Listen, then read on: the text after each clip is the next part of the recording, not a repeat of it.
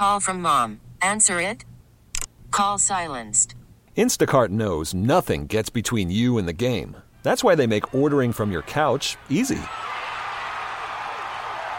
Stock up today and get all your groceries for the week delivered in as fast as 30 minutes without missing a minute of the game. You have 47 new voicemails. Download the app to get free delivery on your first 3 orders while supplies last. Minimum $10 per order. Additional terms apply. We're going to get out to our guest, a longtime NFL scout, been a part of the combines, worked with some of the best in the business, Nick Saban, Bill Belichick. We welcome in Chris Landry to the program on 97.3 The Fan. Chris, how are you, my friend? Good to hear from you. Yeah, good to hear from you again. Good to speak with you. Hope all is well. All is well, and very excited, as I know you are, and the people you work with on a daily basis for the NFL draft. A whole year's worth of work going to come to fruition on Thursday night. And I want to start just when you look at this draft overall. Who's your number one overall pick? If you were the number one pick in this draft. Well, the top 2 players on my board are Nick Bosa and Quinnen Williams. I think that certainly if you're looking for impact players, those 2 guys can have the biggest impact. I think that Quinnen Williams is probably the cleanest player, as Nick Bosa's had some injuries, but both of those guys are just a little bit cut above the rest. And I think there are a lot of good players that got 23 first-round grades, which is going to be a little bit more than each individual team because – as you know, teams will see players a little differently depending upon their scheme and style, but grading players, for example, a more of a zone team versus a man team, a 2-gap team versus a 1-gap team, they're players that warrant first-round grades but don't necessarily fit every team system. So I think there's, get from players from 3 to, say, 23, they're pretty good, and they've got some depth, particularly on the defensive front, which is always good to have. Can't ever have enough of those guys. Hey, Chris, the story came down on Easter that the Cardinals weren't going to take Kyler Murray with the overall number 1 pick. What are your people telling you right now about that? Well, I don't know that that's the case. I think what's happening is the Cardinals are wanting to take this as far as they can because they don't know what potential offer could be had for that number 1 pick. They also are playing with the idea of what somebody might be willing to offer for Josh Rosen if they do take Kyler Murray. Now, certainly there have been conversations, but they've not had what they would call as a substantive offer. And they may not get that, but you won't know that till you get on the clock. So, for example, if there were a team that wanted to move up, and they couldn't move down very far. Conceivably, if they did want Kyler Murray, they probably could get him down a few spots lower because this is not a universal first pick of the draft. This is not Andrew Luck. I mean, this is not where everybody would take the guy. This is more of something that they would do to fit Cliff Kingsbury, who they think is a bright offensive mind, and that's the direction they're going to go. But it is very likely they could get a much-needed extra pick, and if they could get a third-round pick to move down a few spots and still get Murray, they would be willing to do that. There also is the possibility of, I can tell you that they're split inside their scouting department as to who they think is best. Some think Nick Bosa, some think Quinnen Williams. Nobody in that personnel department thinks Kyler Murray is the best player in the draft. If they make this move, they're doing it for the head coach. Of course, they hired Steve Wilks last year at this time, traded up to get Josh Rosen last year at this time, and then if they make the move for Kyler Murray, they're basically reversing course from last year, which, okay, that's their prerogative, but they simply would be making this move, in my opinion, drafting Kyler Murray, that is, to not appease the head coach, but because they think that that's the best way to go. I'm not sure I agree with that. In fact, I know that I don't agree with it, but I think that's their game plan. I still don't know what they're going to do. I still think if they stay at number 1, it's probably certainly a better than 50-50 chance they do take Murray, but I don't know what offer they might get when they're on the clock. Chris Landry, our guest on 97.3 The Fan. Before we move off of Arizona, I want to get your thoughts.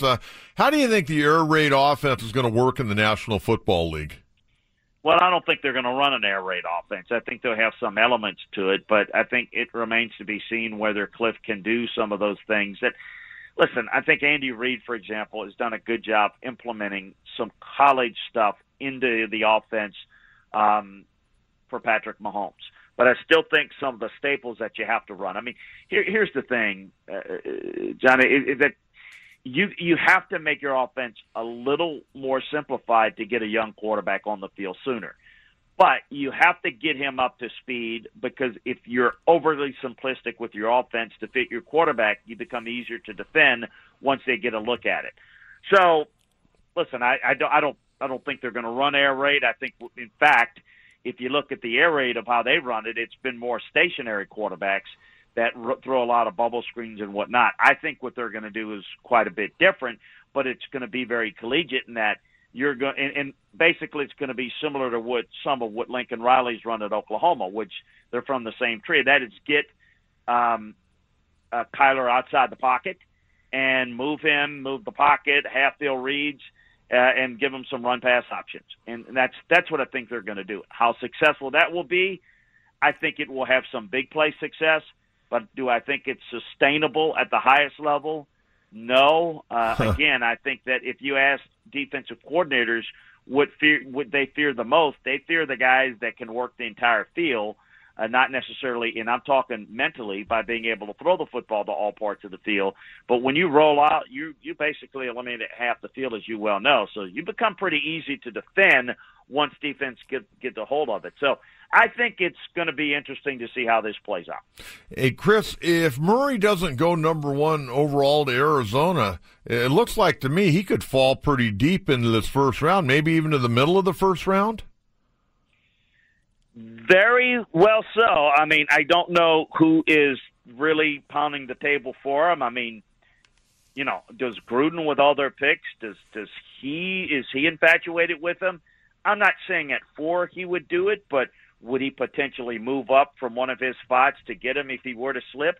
It certainly does not fit what the Giants want to do. I don't know that the Miamis and the Jacksonvilles and the Denvers that are looking for, I don't think he fits what they want as a quarterback. So I think it will be interesting to see where he would go. And he could slip, and he could slip quite a bit. How far? I don't know. I mean, with the Redskins, for example, that need a quarterback, is that who they want? Is that what Jay Gruden wants? I'm not sure that is, but I do think you might see somebody that, at least if he drops, they would take him, not thinking he would be there. But I got to tell you, I don't know that, like I said, it's far from a consensus. In fact, if there is more of I would say probably 80% of the people in the league think, I'm not really all that sold on him as a quarterback. And I think it's just the 20%. But as you know, all it takes is one team. So if it's the Redskins or somebody like that, they might jump in there, move up from their spot, and may snatch him up if he does fall. Don't know. We're visiting with Chris Landry, former NFL scout, longtime consultant to several NFL teams. You can find him. He is the owner of LandryFootball.com. Chris, I want to jump down to the Chargers here. The Chargers are drafting 28th overall. I think they could go a variety of different ways. I would certainly think they may be looking to go defense. What's your gut feeling on them? Well, here's the thing. When you're picking at, in the 20s, in the late 20s, in theory, okay, and I made the comment, there's 23 first-round grades.